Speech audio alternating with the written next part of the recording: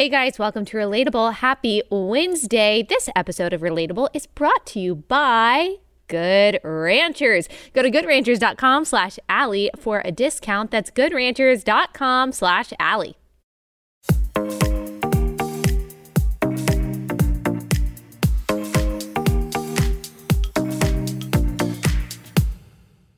All right, guys, we're halfway through the week. I know that you guys are so busy with end of school stuff. It seems like May has just been flying by.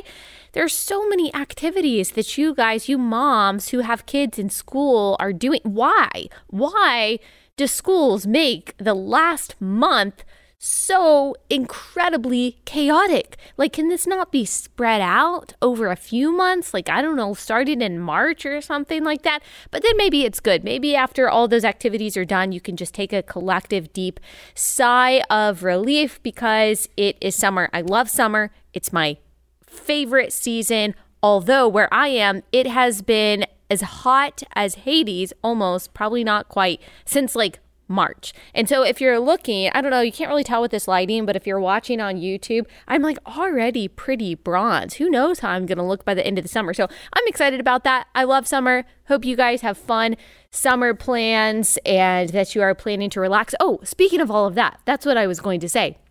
Next week, Relatable is taking a week off just to have a break, not really for any reason. We are not going to be putting out any new episodes until after Memorial Day. I can't remember if we decided to do some replay episodes. We'll probably do that. We'll probably have some content to put out that we pre-record this week as far as videos and stuff go, but no new Relatable episodes next week or the following Monday. We will be back the Tuesday after Memorial Day. I know. I'm sorry. You guys are going to miss Relatable, but that's okay. Absence makes the heart grow fonder. I'm sure that we will have a very fiery episode coming back the Tuesday after Memorial Day. All right. Speaking of fiery episodes, today is going to be an awesome episode because we've got quite a few things to talk about. I'm really excited for you to listen to the last part of today's episode. I am interviewing a woman named Rose Rabidoux and her attorney. And the reason that we are talking is because Rose's son, he is an 8th grader at a public school in Wisconsin. He is being charged by the district, along with 2 of his friends, with sexual harassment. Now, why is he being charged with sexual harassment? It is because he and 2 other male students referred to a female student who recently said that she is non-binary and wants to go by they, them. These male students referred to this quote-unquote non-binary student by she, her pronouns. They weren't trying to be malicious. They weren't trying to purposely be impolite, but they used she, her pronouns. Now the district is charging them with sexual harassment. You can imagine what a nightmare this has been for the family. So we're going to talk to Rosemary, and we are also going to talk to her lawyer. Is how far is this charge going to go? What is this going to look like? Is this a legitimate charge? Is this actual sexual harassment? What do other families need to know who could be potentially facing something like this? And so we're going to get into that discussion with them. You are going to learn a lot from that, and you're going to have the opportunity to send this family support because, as you can imagine, they really need that. They really need that right now. We are really kind of continuing the conversation that we had yesterday with Kirk Cameron. He has recently finished a documentary about the homeschool awakening that is happening across the country, and he has been targeted by the left because of that, because he has talked about the problems with our public education system in the United States. If you haven't listened to that episode, definitely go listen to yesterday's conversation with Kirk Cameron. But this is kind of a part 2 of that, in really highlighting the serious issues that we are having in public education in the United States and just some of the progressive craziness that is coming out of our education system. We really need to be aware as parents, whether or not your kids are in public school, of what kind of ideology is really pervading our schools, because you might think you're insulated because you live in a conservative area and you know your kids' teachers, or maybe your kids go to private school, or maybe your kids are homeschooled. So you think that this is irrelevant. It's actually very relevant to all of us because we share a society. We are not kind of in these little segments that don't overlap just because your kids go to private school and not public school. Like, the future generation, how they are educated, the things that they are learning, the values that are being instilled in them, that has an effect on all of us. That has an effect on the future of our country. It has an effect on the future of elections. It has an effect on their own mental health. And so we really need to be paying attention, because the vast majority of young people in this country do attend a public school, and just the rot and the toxicity that we have seen characterizing so much of the curriculum that is being taught in these public schools, it's really troubling. And as I said, it really matters. Before we get into some of those stories, some of the examples of that, I want to stop and tell you about our first sponsor for the day, and that is Carly Jean Los Angeles. So I'm wearing some Carly Jean jeans right now. If you are watching on YouTube, maybe you can see them in the side angle. They are wide leg jeans, high-waisted wide leg jeans, which I absolutely love. I'm not into the low-rise jean trend, and thankfully Carly Jean Los Angeles is on the same page as me. They are a capsule clothing company based in LA. They help women feel as beautiful as they already are. They simplify the shopping and getting ready process. They provide beautiful quality pieces that can be worn at any season of life. You guys are always asking me, what companies can I give my money to? Where can I shop and know that my money isn't going to support something like abortion? Well, Carly Jean Los Angeles is a great example of a company that you can feel really good about supporting. Not only, oh wait, I think I'm wearing a Carly Jean shirt too. I forgot. Also Carly Jean shirt, super soft, very simple colors, not a whole lot of like loud patterns, which is my personal style. So I love their products. You can feel good about buying the products, but I also love the values that they represent, feel really good about my money going there. So go to CarlyJeanLosAngeles.com, use promo code AllieB to save 20% off your first order of anything in their online store. That's CarlyJeanLosAngeles.com, promo code AllieB for 20% off your first order. That's CarlyJeanLosAngeles.com. All right, let me tell you about some of these crazy stories that are happening in the education system. And also, after we have the conversation with Rose Rabidoux, I'm going to give you a little bit of an update on the whole formula crisis that's been happening. This is, I guess, if you wanted to put this episode under one umbrella, it would be a message to moms and the things that are affecting kids and the policies that are specifically affecting kids. And again, another example of why politics and the so-called culture war issues happen so or matter so much. So there is a Christian school in Louisville, Kentucky. There's a Christian academy there that is under fire by the mainstream media. I first read this story, I think, in the Courier-Journal. They are under fire because they gave an assignment to middle schoolers that encouraged them to write a letter by citing scripture to a friend who has decided that they are gay. So let me read you some of the assignment, and then I'll explain why people are freaking out. Although when I read the assignment, you're probably going to be able to understand why progressives and people who are not Christian, people who don't have this belief system, are freaking out about this. So this was assigned again to middle schoolers at this Christian academy in Louisville. This is a letter to a homosexual friend. The qualification for this being an excellent letter would be that the letter communicates truth lovingly and clearly from scripture with obvious logical argument to persuade. Good would be considered a letter that communicates, or a letter that is good, that is considered good, would be one that communicates truth in a way that lacks love or clarity, loosely based on scripture and logic to persuade. Fair would be a letter that communicates some truth mixed with some error, with little love or clarity, without reference to scripture, utilizing some logic with no persuasion. Needs work would be letter communicates at least one truth with little love or clarity, without reference to scripture or the use of logic and persuasion. And so that's kind of the summary of the assignment and the qualifications for excellence, and that kind of tells you what the goal is. That these students are to learn how to present an argument that is loving, that is gentle, that is kind, and yet is solidly based on Scripture. And so the prompt says that they are trying to persuade the person that they are writing to of the goodness of God's design for them.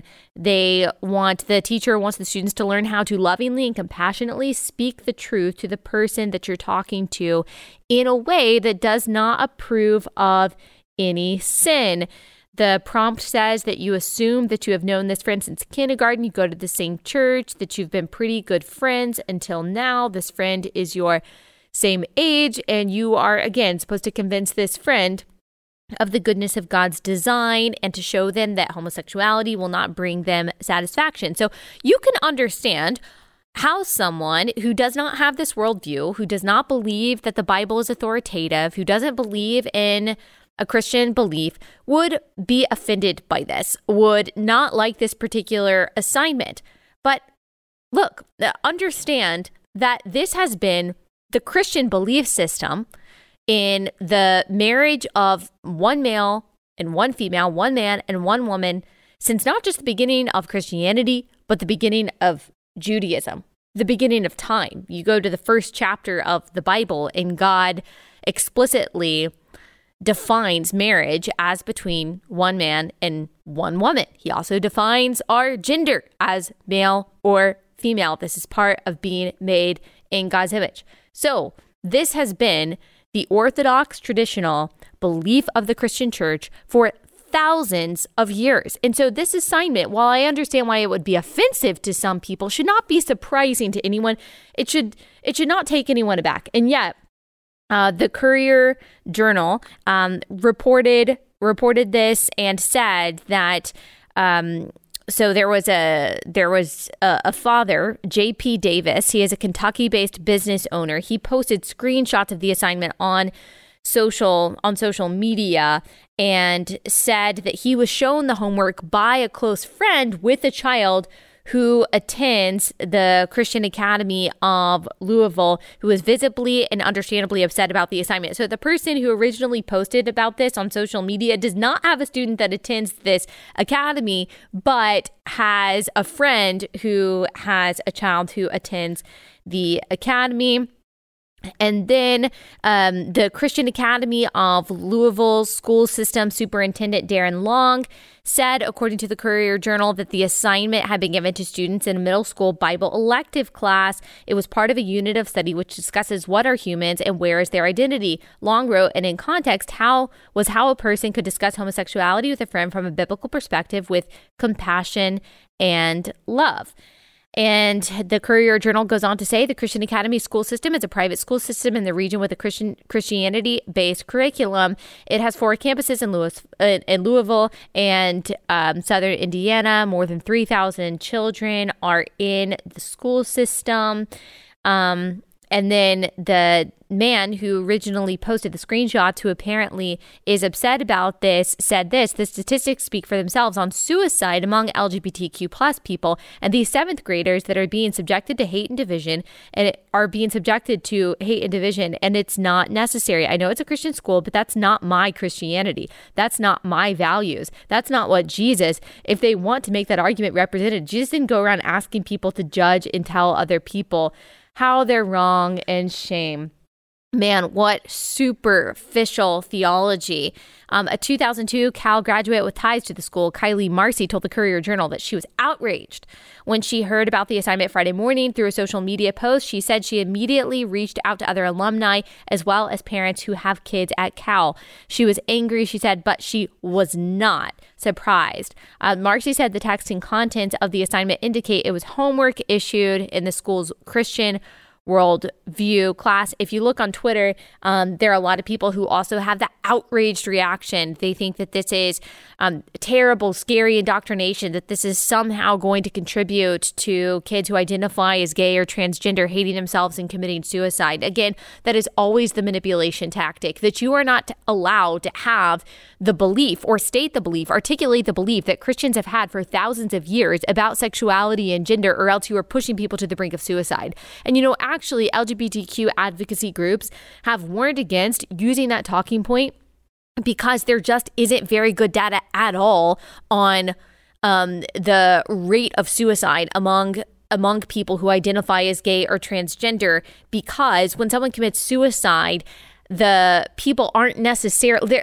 there's no data collection service that is then asking, or even the hospital is not even asking, well, what was this person's gender identity? What was this person's sexual orientation when they committed suicide? So the numbers that you're seeing are largely guesstimates based on maybe what the family or friends would report. There's no official system that says, okay, let us make sure that we know the gender identity and sexual orientation of every young person who is committing suicide. And there certainly is no objective data showing that the reason that these students, if you even know their sexual orientation or gender identity before they commit suicide, why they are committing suicide. I don't think that there is any objective causal relationship that you can find between, oh, well, there are these Christians over here who have Christian belief about sexuality, and all of these teenagers who identify as gay who are committing suicide because of these people over here who have this belief system.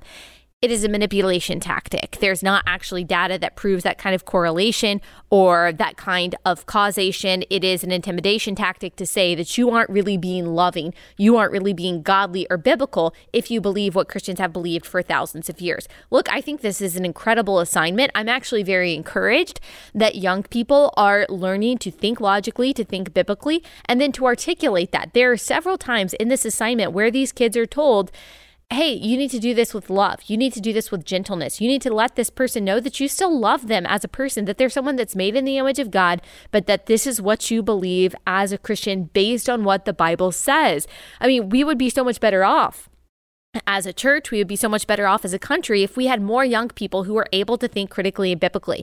You don't have to agree with it. You can be offended by it. You can be outraged by it. And I understand that. If you have a contradictory worldview, or if you feel like this violates or offends the lifestyle that you have chosen to live. But this is a private school. This is a private school. Parents are paying for their kids to go to this school so they have this kind of curriculum. And as I said, this is what Christians have believed for thousands of years. And this person, this dad who is outraged, who I'm sure is some kind of activist, saying, oh, that's not my Christianity, that's not my Jesus. Yeah, because you don't actually worship the Jesus of the Bible. You don't. Because people like to say, oh, Jesus never talked about sexuality. Jesus never talked about marriage. Well, that just shows that, okay, then you don't actually worship the triune God that the Bible describes, because Jesus is God. So everything that God says in the Old Testament, everything that God is, Jesus says and is also. Like, read John 1. The Word is God. And so this is just an entirely superficial understanding of what the Bible is. And by the way, as we've talked about many times, Jesus does talk about marriage. He does define marriage as between a man and a woman in Matthew 19, 4-5. A man shall leave his father and mother and hold fast to his wife, and the two shall become one flesh. He is talking in the context of divorce, but obviously he is reiterating and re-emphasizing the created order, what God created as marriage. As we have said many times, we've used this alliteration that we came up with a couple years ago. The definition of marriage and holy sexuality according to the Bible is rooted in creation, Genesis 1:27. It's reiterated throughout Scripture. It's repeated by Jesus himself in Matthew 19, 4-5. It is representative of Christ in the church, as we read at the end of Ephesians 5. And therefore, because it is representative of Christ in the church, in that a wife is to submit to her husband as to the Lord, and a husband is supposed to love his wife as Christ loves the church, It's representative of Christ in the church, and therefore it is reflective of the gospel. The Bible, and therefore all of human history, starts with a marriage between a man and a woman. It ends with a marriage between Christ, who is the bridegroom, and the church, who is the bride.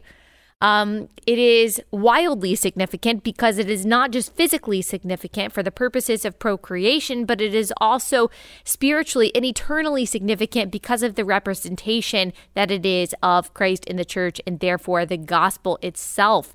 We also see it in commandments like honor your father and mother. That's the first commandment with a promise. And so the definition of marriage as between a man and a woman is seen throughout Scripture. It is a core tenet of the Christian faith. And if you don't understand that, or if that's something that you deny as someone who professes to be a Christian, you're not just denying some, extracted verses from the Old Testament. You are actually denying something that God says not only has creation significance, but has eternal significance. You are denying a fundamental core tenet of Christianity. So this person, J.P. Davis, because he doesn't actually worship Christ, of course, he is offended by something like this.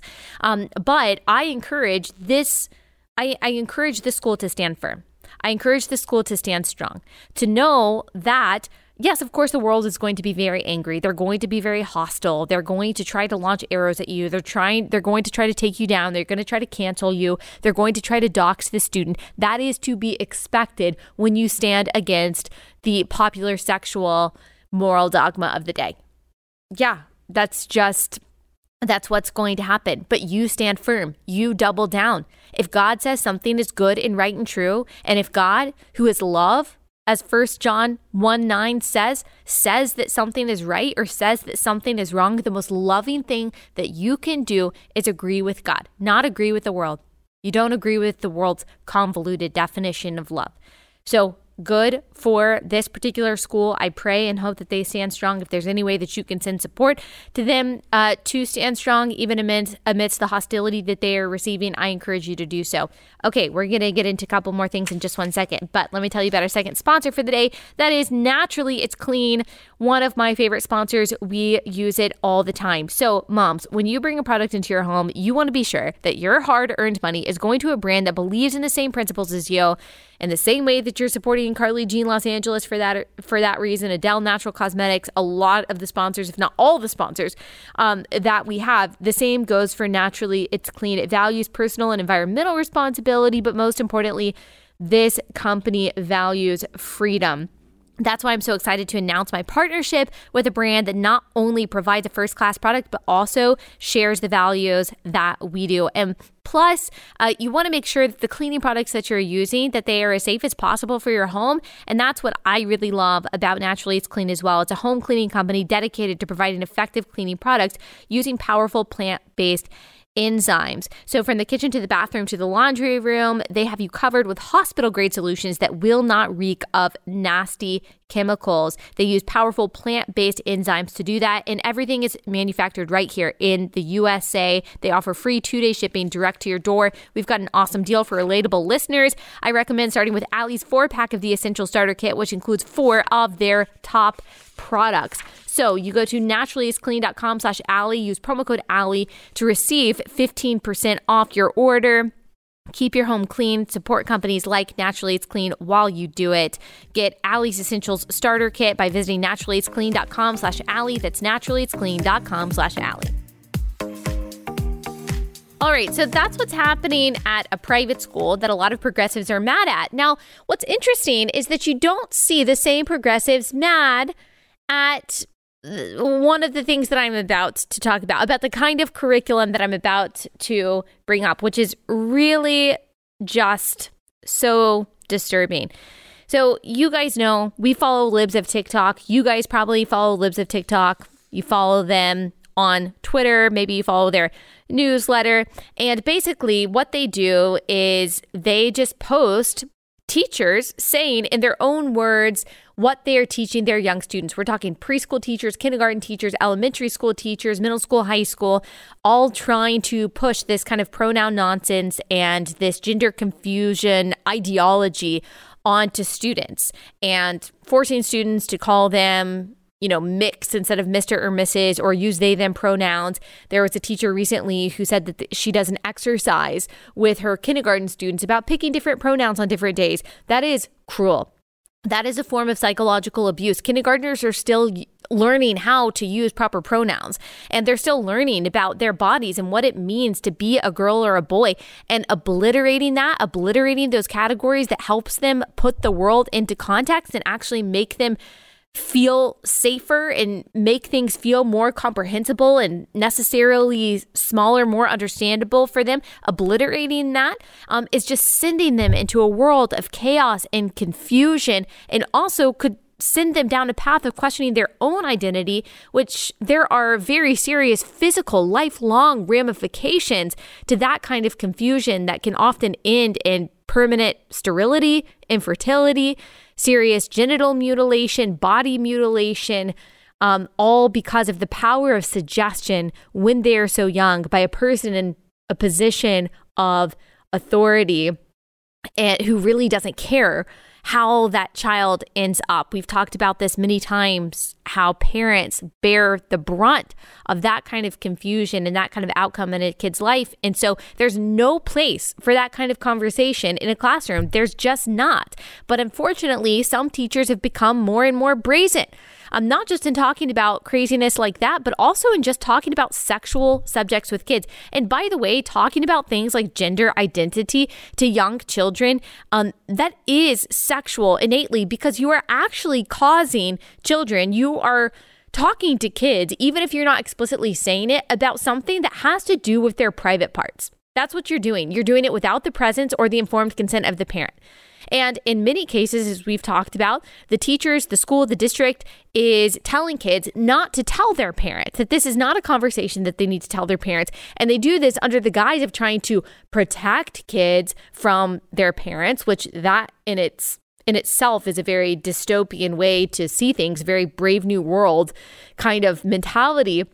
But that is also, yes, a form of grooming. You're talking to children about a subject that at least implicitly has to do with their private parts without the consent of their parent. You are a groomer. Yes, you are a predator. And I don't care what the Washington Post or the New York Times or any left-wing activist has to say about how that's healthy conversation to have with a kid. No, that is a form of sexual harassment. I'm sorry. That is a form of grooming. So the fact that progressives are angry that a Christian private school is teaching its middle schoolers, its seventh graders, how to lovingly communicate a biblical position on sexuality that Christians have held for thousands of years, and not the fact that there were teachers indoctrinating young kids with gender confusion and talking to them about inherently sexual subjects, that tells you a lot, right? That tells you a lot. That tells you that you as a Christian should not be the one apologizing or backing down or ashamed at all about the things that you think kids should be taught, especially in private schools. And in this particular case, there was a story that was posted by Libs of TikTok, then was verified by various users, actually verified by the school itself. So this was an assignment that was given to a 4-year-old. This one happened to occur in Canada, where a teacher gave a worksheet, and we'll post the picture of it on YouTube, that is part of a curriculum called Body Smart Right from the Start. And here is what the prompt says. Some children like to touch their own private body parts and some children don't. What places in your home are private? Draw a picture of the private places where you can... This is so disturbing. This is something that a teacher gave 4-year-olds, where you can touch your penis or vulva if you want to. All families have different rules about masturbation, touching your own private parts. Talk to your trusted grown-ups about your family values. So first of all, like, a child this young can't even read these things. And so is this child supposed to go to his or her family and say, hey, this is my assignment? As you can imagine, there was a teacher who was absolutely outraged about this. So the worksheet, as I said, is adapted from a book called Body Smart right from the start, targeting kids aged 3 to 7. Aged 3 to 7. So the person who alerted Libs of TikTok to this followed up and then said the school knew. So the school said that they knew nothing about it, that they're investigating, that this was something that just the teacher decided to assign, but that the school didn't necessarily approve of it. And so, like, this kind of thing is what's happening, unfortunately, at schools, not just in this country, but in Canada. And this is Alert Bay, British Columbia. That's where the school is. And that is where the parent is who originally took to Facebook to complain about this. And it was called, I have no idea how to pronounce this because it's apparently a First Nation school. Tilisilagi Kalakaua school is part of the First Nation school in Canada. So that's where that kind of thing is happening. And unfortunately, very similar things are happening in the United States, typically, unfortunately, under the guise of gender identity.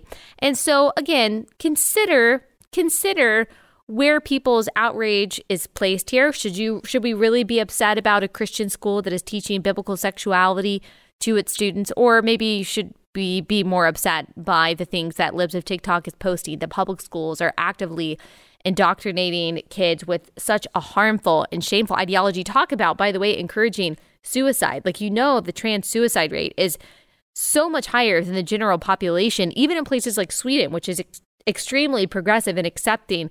It can actually be tied to a lack of acceptance. It's typically tied to the fact that these people have very serious mental health problems that are not being properly treated. So again, it's projection. The accusations are just a part of projection, and we just have to make sure that we are seeing things as clearly as we can. And of course, as Christians, relying on what we know God says to be good and right and true. Romans 1 tells us that the world is constantly going to get things backwards, including where they place their outrage. All right, speaking of outrage, I am really looking forward to hearing this next story about this parent whose son is being charged with sexual harassment for not using they, them pronouns at his middle school in Wisconsin. Now, before we get into that conversation, let me tell you about our third sponsor for the day, and that is Good Ranchers. So you guys know Memorial Day is coming up, the summer is coming up, Father's Day is coming up, all different kinds of reasons for you to grill out, and you need high quality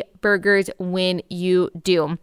Specifically, you need American Wagyu burgers. They are made from some of the best beef you've ever tasted in your life. Good Ranchers American Wagyu is raised right here in the United States, produces the rich, buttery texture that people who know their steaks crave. These burgers are individually wrapped, so you can easily pull them out and cook them on the grill or in the skillet. You can use them for other meals too.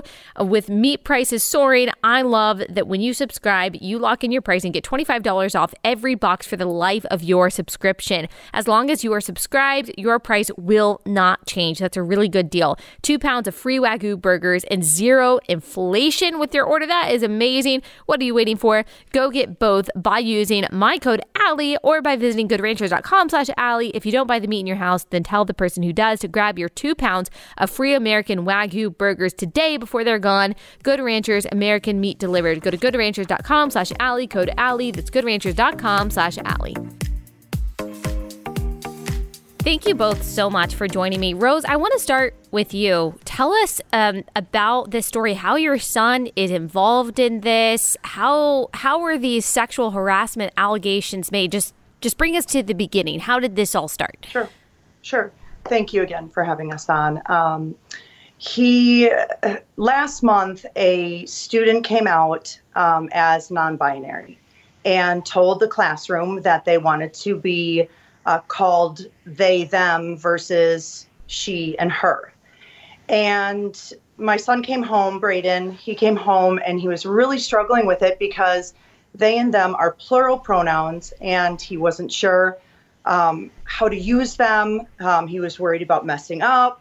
And so I gave him the advice to just call her by name. And so that is what he was trying to do. He had this is not a person he comes in contact with. He doesn't hang out with her.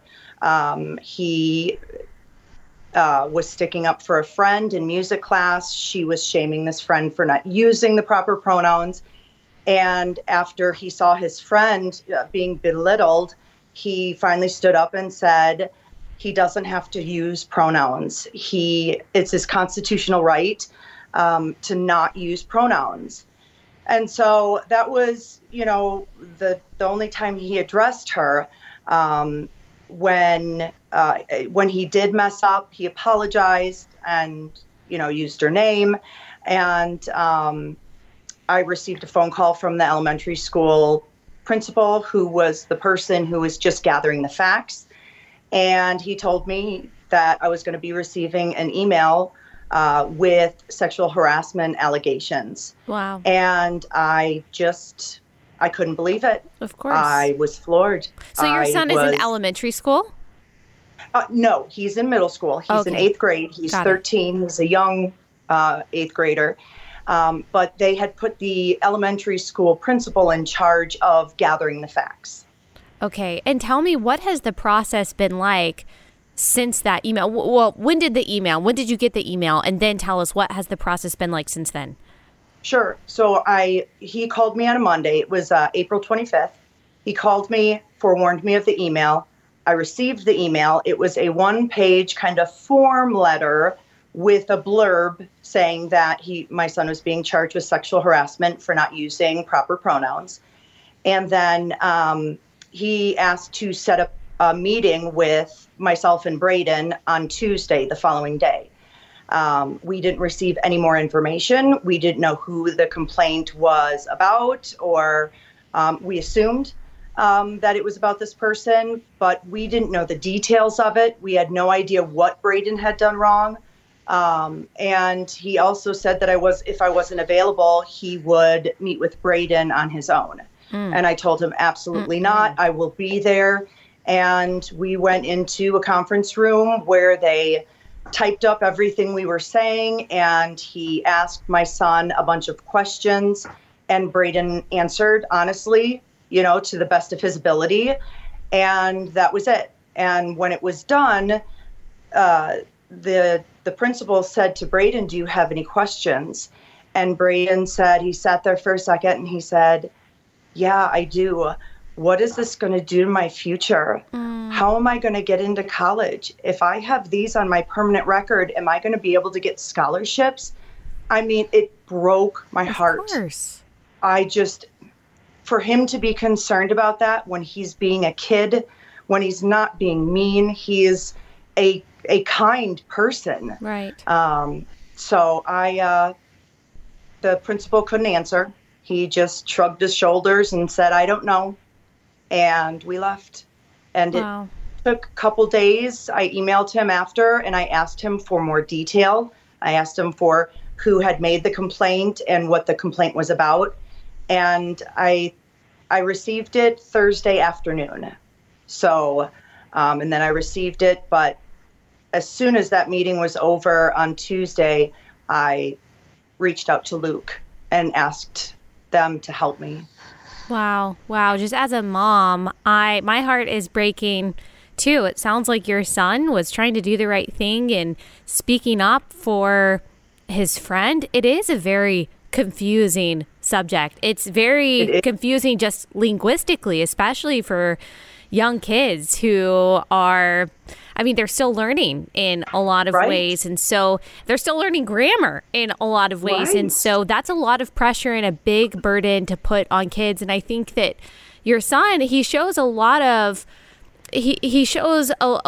wisdom, I think, in even considering what are the long-term consequences of being blamed for sexual harassment. How is this going to affect my future? I imagine that you as a parent, that was so hard to hear, just to see his little wheels turning and his heart already hurting, considering his future prospects and how those might be inhibited. I'm sure this has just been such a strain on your family.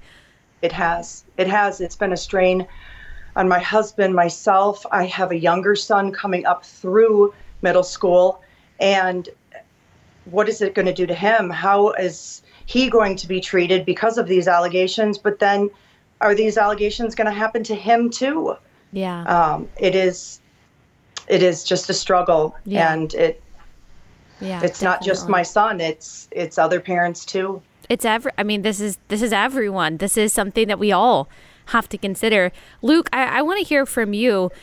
Tell me what the charges are. If you think that these stand up, like, is this sexual harassment under Title IX? Tell us just kind of your first reaction in hearing what her son was being charged with. Yeah, as you said, he's being charged with sexual harassment under Title IX, and there's nothing remotely close to this in Title IX. You won't find the word mispronouncing anywhere in the regulations. You won't find it anywhere in the law. Sexual harassment is typically meant for things like rape and groping and, quid pro quo sexual favors, really egregious stuff. There's a catch-all for severe, pervasive, and conduct that's so objectively unreasonable that it effectively denies someone access to education. And obviously, mispronouncing isn't remotely close to that. In fact, courts have even made clear that teasing and even gender-based insults doesn't count under Title IX. So this is not even close to sexual harassment under Title IX.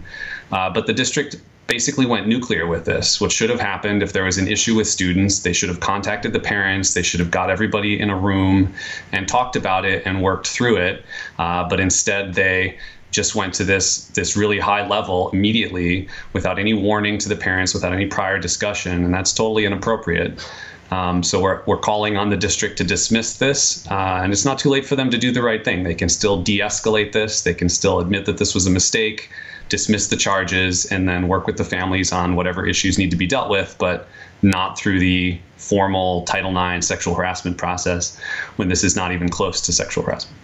How and why do you think this escalated so quickly? Like, what did the process look like on their end for this child, I guess, to complain to, I don't know, a teacher or administrator, and then they took it to the next level? How exactly does that work? We don't know. We don't know what happened on their end. All we have is the things that they filed, and the complaint was a one-page complaint. The entire summary of the allegations is mispronouncing, and it was filed by the guidance counselor. So, we don't know what the conversation was internally that led to this, but, it should not have been a formal complaint. It should have been a conversation with the parents first, and that didn't happen. Is there a First Amendment right to so-called misgender a person, even if it's at school? Yes. There isn't a right, obviously, to tease and harass. So you can't use pronouns and name calling to do that, of course. But there are a lot of people who have a reasonable objection to the idea that gender is self-declared and don't want to endorse that idea by using pronouns. And that's okay for people to have that There view. is a right. There's a right to tease someone, correct? Or you're just saying that they could get a student could get in trouble for teasing someone, but they shouldn't. And I'm not saying that this is what Braden was doing. I'm just saying that if a student were teasing another student, that wouldn't be a violation of Title IX, correct? Yes, yeah, teasing absolutely is not sexual harassment under Title IX. You're right about that. In education, in middle school, the First Amendment rights apply, but they're different. It's not the same as in the real world. So a school can discipline teasing and bullying when that happens, even though the government generally couldn't punish somebody for teasing outside of the education context. But again, it should be dealt with informally with the family, not through sexual harassment. And there's just nothing here that comes even remotely close to sexual harassment. Could a public school basically force, through the threat of school discipline, a child to use someone's preferred pronouns?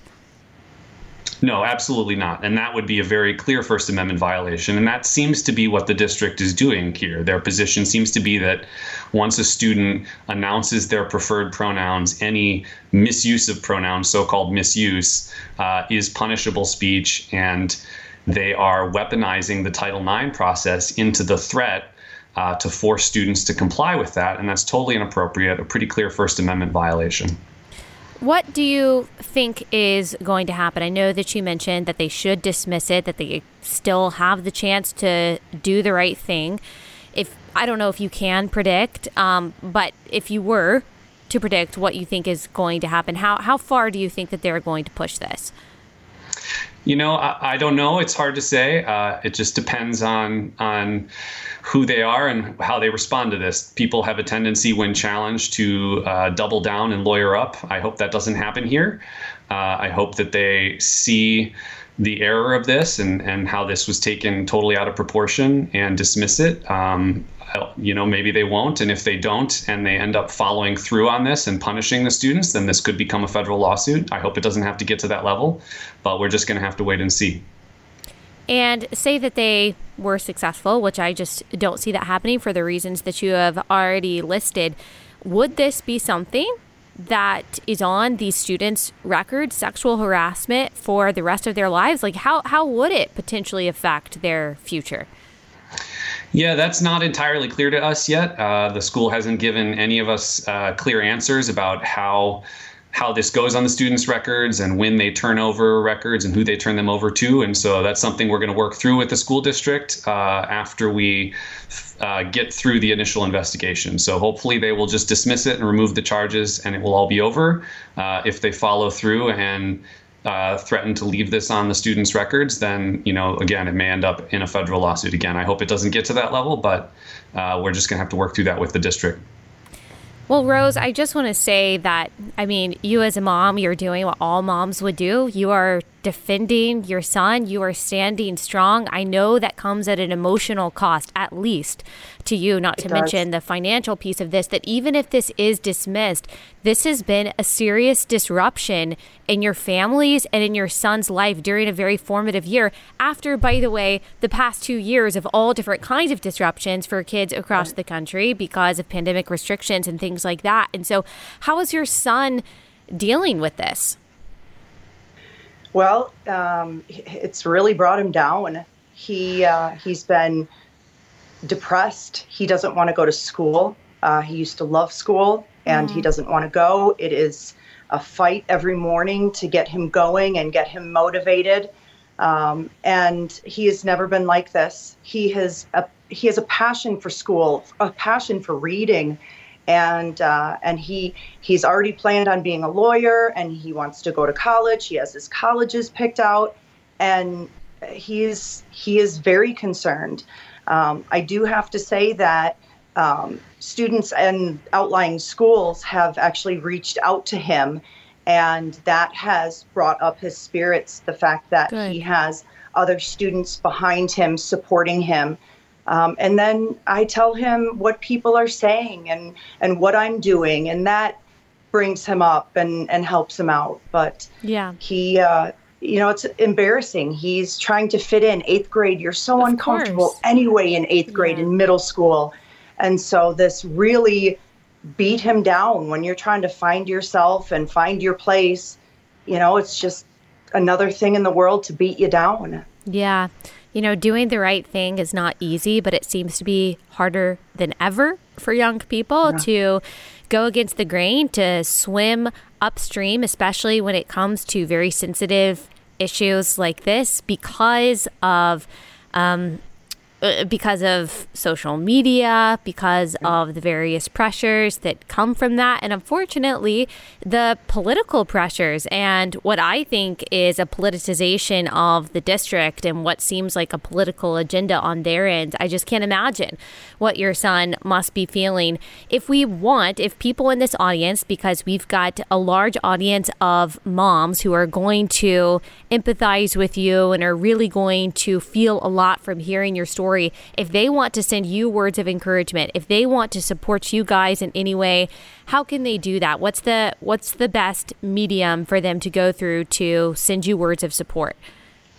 I think they could email me. I can give you my email address, and then I can forward them on to Rose and her son. That's great. My email address is luke@will-law.org. Okay, we'll include that. We'll include that in the description, and I'm sure people will love to do that. And this is also a Christian podcast, and so there are going to be many, many families who are praying for you guys, who are paying attention to this story and sending every kind of support that they possibly can. So I appreciate you both for coming on and for sharing your story, and I will be praying about this too, because gosh, it's heartbreaking, and I know you guys need a lot of encouragement. And I'm thankful, Luke, also for what you do and just defending people's rights, their constitutional rights. Gosh, that's more needed now than ever. So thank you both so much. Thank you for having us on. Thank you. All right, I told you guys that you were going to enjoy that conversation, and now I've got to tell you about our last sponsor for the day before I say one more thing. That is Patriot Mobile. So you guys have probably seen this uproar about the DHS's new disinformation board that apparently is going to try to police what this administration sees as disinformation, which is so Orwellian, guys. We live in a very scary age. Free speech is under attack, and that is why the companies that we support, we just really need to make sure that they are companies that are putting their money where their mouth is, that they are supporting causes that support free speech, or supporting organizations that support free speech. That's exactly what Patriot Mobile does. They're America's only Christian conservative cell phone provider. They're passionate about free speech and your constitutional rights. So when you give your money to them, you know that they are supporting the things that you support too. You get the same great service plus the peace of mind that your money is combating the left's attempts to silence you. They've got a US-based customer support team that provides exceptional customer support. They have a great deal for my listeners, and they have an extra deal for veterans and first responders. So check it out by going to patriotmobile.com/Allie or call 972-PATRIOT. Get free activation with offer code Allie. That's patriotmobile.com/Allie, patriotmobile.com/Allie.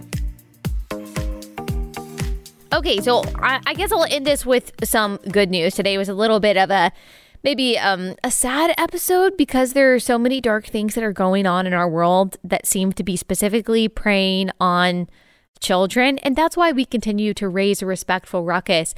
Raising a respectful ruckus, guys, about the baby formula shortage actually worked. Like, that's why it is so important to make our voices heard, to complain about things, to even use social media as a platform to sound the alarm about important things that are going on. Because for some people, the formula shortage was literally a matter of life and death. Their babies were starving. They were diluting their baby formula, which you're not supposed to do, just so that they have enough so their baby doesn't starve.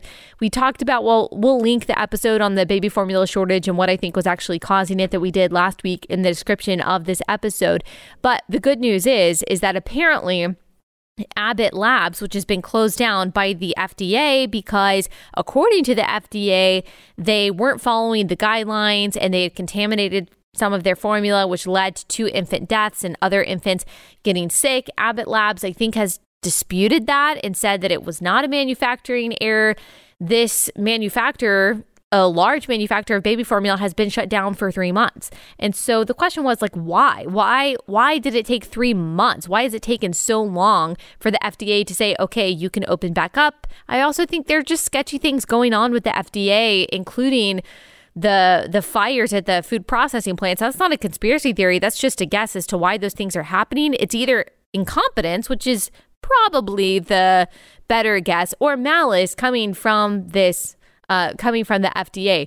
Like, we've had a formula shortage for several months now before there was a recall and a shutdown of the formula that Abbott Labs was producing back in February. And so we still don't fully know why there is a shortage. Supply chain issues, a labor shortage, low labor participation rate. Yes, this recall, but there also seems to be a very sketchy portion of this perhaps coming from the FDA. And what I also think is sketchy, that after everyone was complaining about it, this really kind of blew up over the past few days, saying, hey, this administration needs to do something. There were journalists asking the press secretary about this. Really, both sides were talking about this, and there was just a big uproar about this. Now Now, Abbott Nutrition, according to CBS News, has said that has been shuttered since February, said that they are likely to resume operations in 2 weeks, according to the U.S. Food and Drug Administration. Under fire from parents and politicians, President Joe Biden's administration on Monday announced an agreement to reopen the largest domestic manufacturing plant of infant formula, as well as to ease import rules to allow supplies from overseas amid a nationwide shortage. Now, I am glad that the respectful ruckus has moved it in this direction. Why did it take that? Why did it take people talking on their podcast, people talking on social media, people sharing stories of not being able to feed their kids for this administration to do this?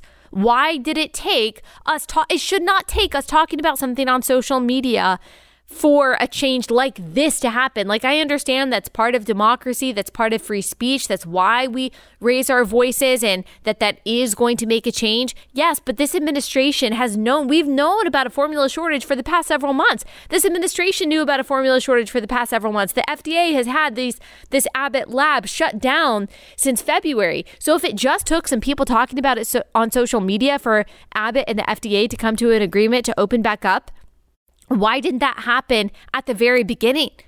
Like, why has it taken this long? It should not take people talking about it on social media for the administration, for these government agencies to do something to solve a problem that has been persisting for several months.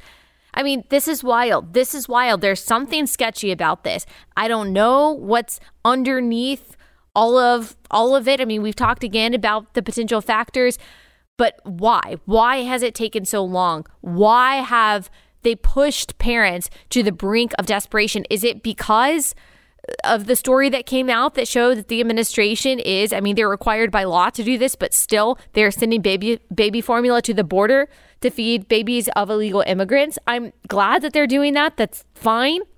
But instead of ensuring that American babies are not starving because they don't have formula, I don't think that that's right. I mean, this is an American government. They should be putting American citizens first. That should not be controversial.